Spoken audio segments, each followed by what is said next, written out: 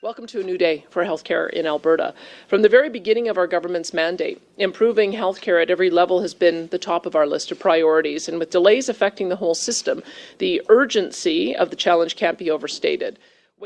Alberta's Premier Danielle Smith has been announcing a slew of changes her government wants to make to the province's healthcare. The current health system in our province limits government's ability to provide system-wide oversight on behalf of the people of Alberta. The current Alberta healthcare system is one that has forgotten who should be at the centre of its existence: patients and the healthcare experts who look after them. A common theme among the changes would put more power and responsibility into the hands of politicians and away from public health officials. This has been an issue for Premier Smith since the days of mask mandates and vaccine requirements during the pandemic. So today, we're talking to Andre Picard, the Globe's health columnist. He'll explain what changes the Alberta government is proposing and why he thinks they might not fix the issues in the province's healthcare, and in fact, could lead to other problems for Alberta and the rest of Canada. I'm Menaka Raman-Wilms, and this is The Decibel from the Globe and Mail. Andre, thank you so much for being here. Thank you for having me. I think before we talk about what's being done in Alberta, Andre, let's actually talk about why this is happening. So why has the Alberta government said it is making or wanting to make these changes around healthcare? I think there's two reasons. One is governments are all struggling with healthcare. It's in big trouble. Nobody has a doctor, the ERs are overcrowded, et cetera. So everybody wants to do something. And the easy thing to do is to restructure. We have a tradition of doing this in Canada. Everybody restructures all the time rather than deal with fundamental issues. So that's number one. And number two, I think, is more political. It's sort of a revenge factor.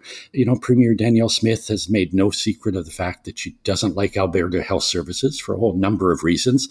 And this is her opportunity to dismantle it and put her mark on the health system. And we're definitely going to get into the political stuff. But I guess let's talk about this idea of restructuring. And that comes from issues in healthcare. So what are the issues specifically that Alberta has been facing here? Alberta has the same problems as everyone. We have a real problem hanging on to workers. There's an inadequate number of doctors, nurses, et cetera. Or maybe not an inadequate number, but they don't have the time. They're burned out. So it's a real severe labor shortage. That's the number one issue in healthcare everywhere today, and Alberta's no exception. The other big problem is access. So Canadians have, so-called free healthcare, but we really have access problems. 6.5 million Canadians without a doctor, very long wait times for emergency services, a lot of ERs closing, really long waits for surgery, for access to things like mental health. It can literally be years to access. So access is the big problem in Canada today. What about the province's health authority? So Alberta Health Services, which we mentioned already. What are some of the problems with Alberta Health Services as it exists now, even before the proposed changes that the government is putting on the table? Well, first I'll say there's no perfect health system. Every health system has its problems. So we go through this notion of should we be regionalized? Should we be centralized? So AHS is centralized. So when you have a big centralized institution, it has problems. It has a lot of employees. It's bureaucratic. It's slow. A lot of people feel ignored, especially in the regions. And that's who votes for the UCP. They're really heavy on the rural and remote. So they don't like AHS. They feel it's sort of in the capital. It ignores them, et cetera. So it has sort of all the normal problems of a big business. And then some, because it has the politics of healthcare. So it sounds like Alberta has one agency for the entire province, whereas it's different in a province like BC, right? So they have regional agencies, so like Vancouver Coastal, Fraser Health, those are different kind of regional agencies. Yeah, they've gone the regionalization route.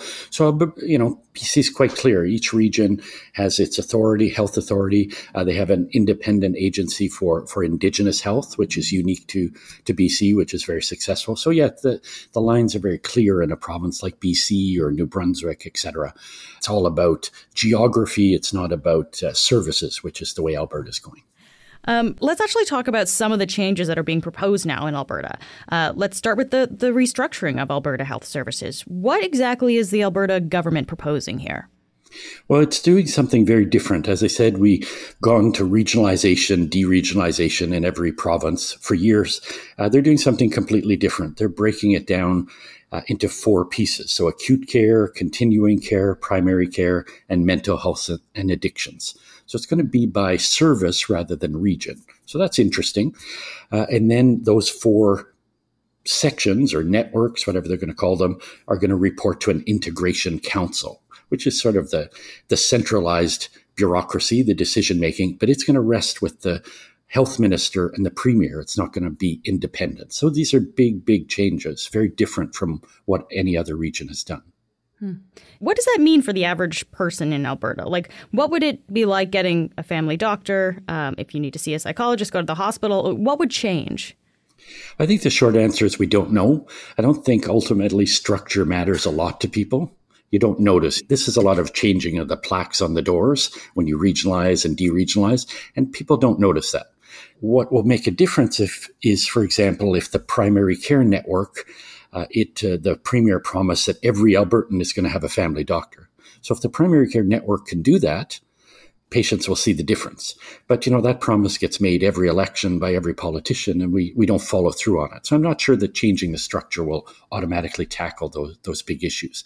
Now, the concern with this, breaking it by service, is what happens to complex patients. And there's a lot of them. What happens if you have an acute care problem? So you fall down in your home, you're an elderly woman, you fall down in your home, but you actually have mental health problems and maybe you're suffering from dementia. That's why you fell, and you live in a nursing home. So you're in these 4 sections. Who's going to take care of you? Now, the government says nothing will change. Patients will still get the continuum of care, but how will they split it up? And the other question about the 4 networks is, how are you going to have less bureaucracy if you have 4 times as many structures as you have now? So that's, again, an unanswered question. Yeah.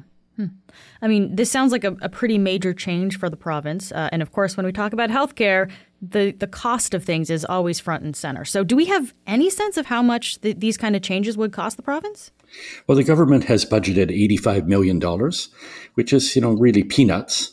But, it depends on what you say costs money. So the last time they did one of these big overhauls, 2008, they said that cost $87 million. But it didn't cost $87 million. It cost billions of dollars because the entire province's health system was rejigged. The last time was quite a dramatic one. In 2008, they essentially told everyone they had to reapply for their jobs. So just that structure, the HR investment in that was millions and millions of dollars. So it depends, if it's just strictly on the moving of furniture and making new plaques, maybe it'll cost $85 million. All right, let's talk about some of the politics here. We'll come back to kind of the structure ideas in a bit, but I really want to touch on the second point that you made off the top, Andre. So the Alberta government has proposed putting more decision-making around healthcare policy into the hands of government. So what exactly have we seen there? Well, it's really this integration council. It's about giving the power to politicians to have the final say. And this is quite related to COVID. This is all about politicians. The UCP in particular felt that they just didn't have enough say, that public health was too vocal, that they had too much power. This is about the emasculation of health leadership. We wanted to have a politicians to have the final say. So that's what this is about ultimately.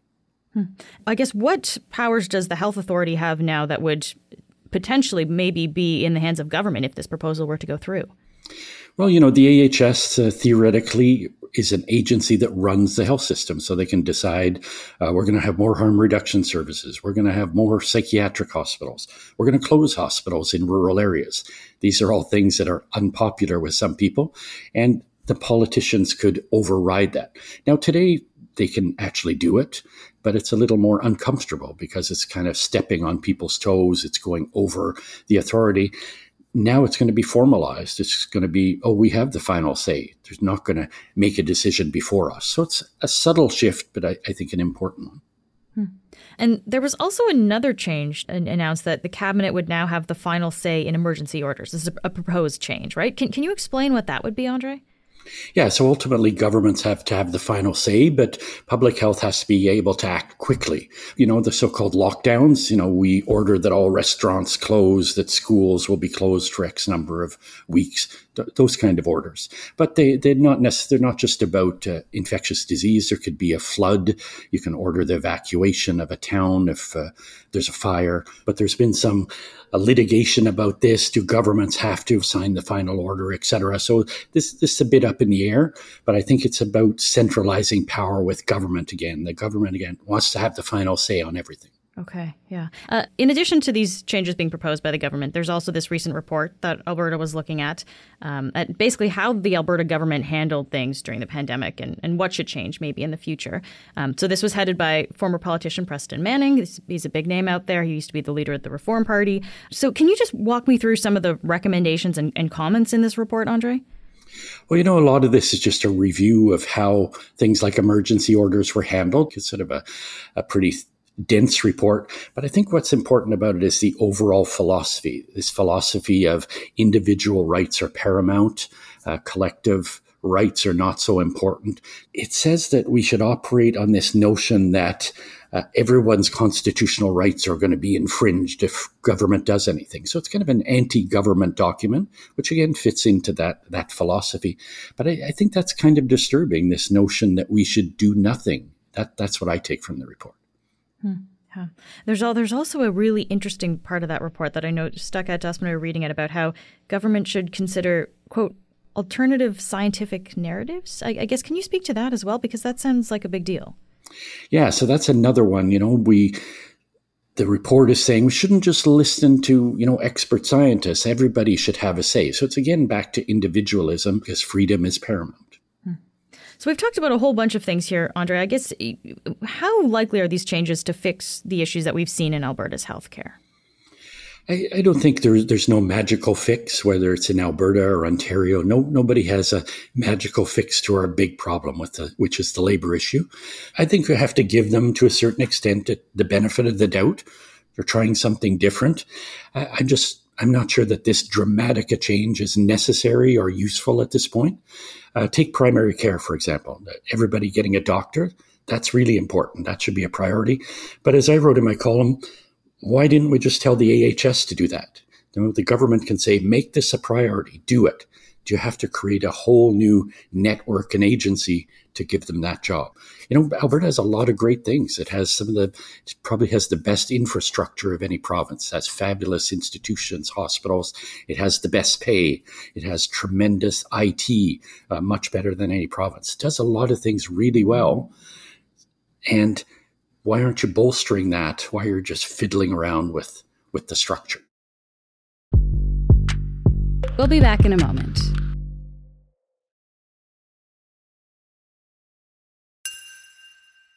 So a big part of this issue seems to be that, the changes proposed would essentially give politicians more power in a lot of these things. I guess, what are the issues that you see, Andre, with politicians being involved in healthcare in that way? Yeah, I think it's the biggest problem we have today is this micromanagement by politicians. The best health systems in the world, which are in the European countries, Nordic countries, they have this independence. So the politicians set the philosophy. I always come back to this. Everyone should have a family doctor. So that's a philosophy, that it should be a government policy. But then you let the experts do it.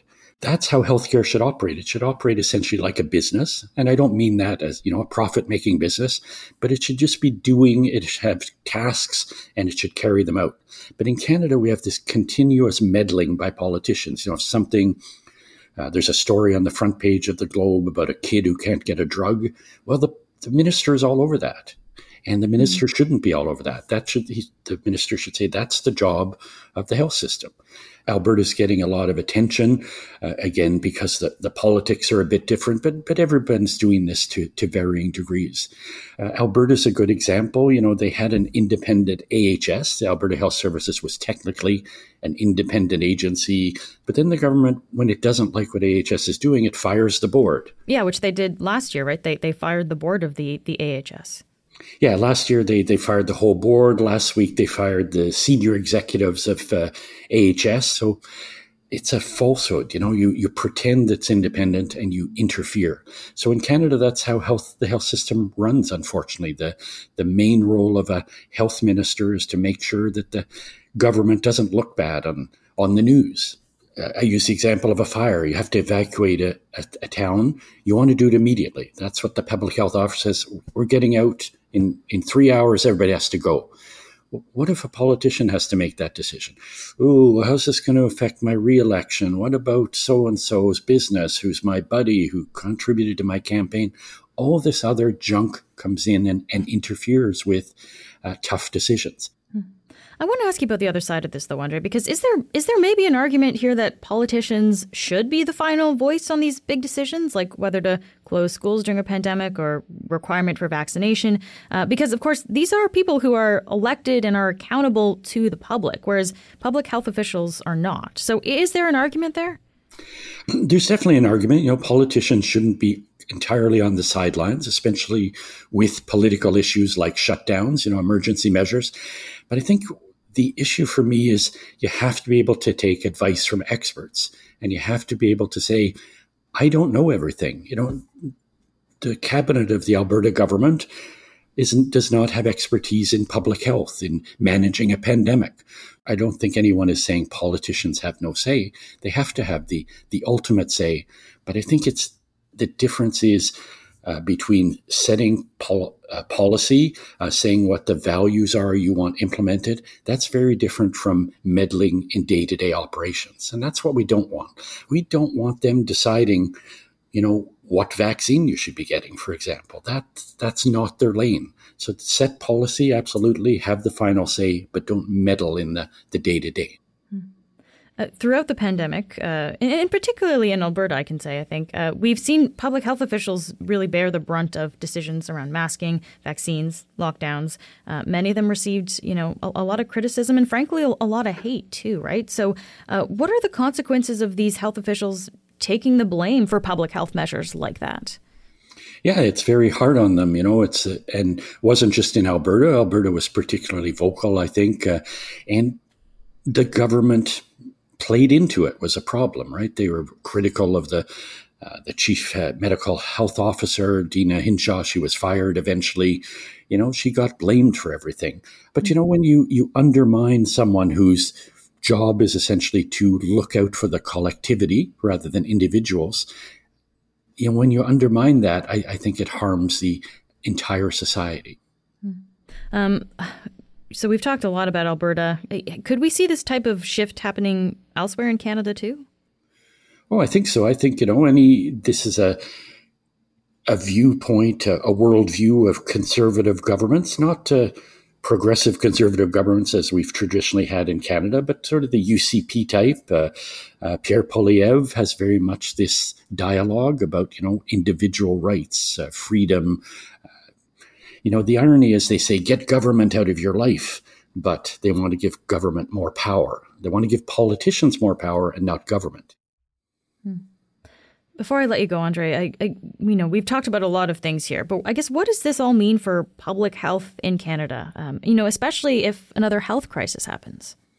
Well, public health lives this eternal paradox. Public health is invisible when it's working, and it's always unpopular because it restricts people, right? It's about restrictions for the greater good. And eventually everybody gets tired of that. So this is a perpetual, centuries-long issue with public health, and it'll survive.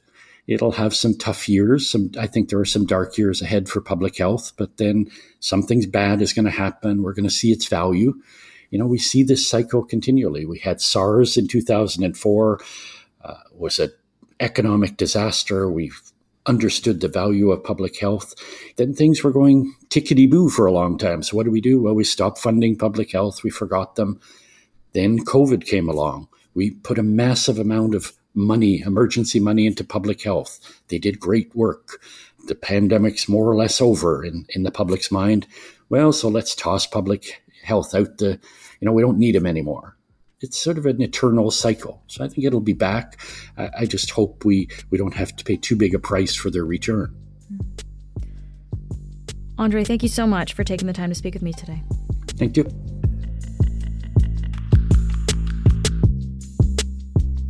That's it for today. I'm Menaka Raman-Wells. Our producers are Madeline White, Cheryl Sutherland, and Rachel Levy-McLaughlin. David Crosby edits the show. Adrian Chung is our senior producer, and Angela Pacenza is our executive editor. Thanks so much for listening, and I'll talk to you tomorrow.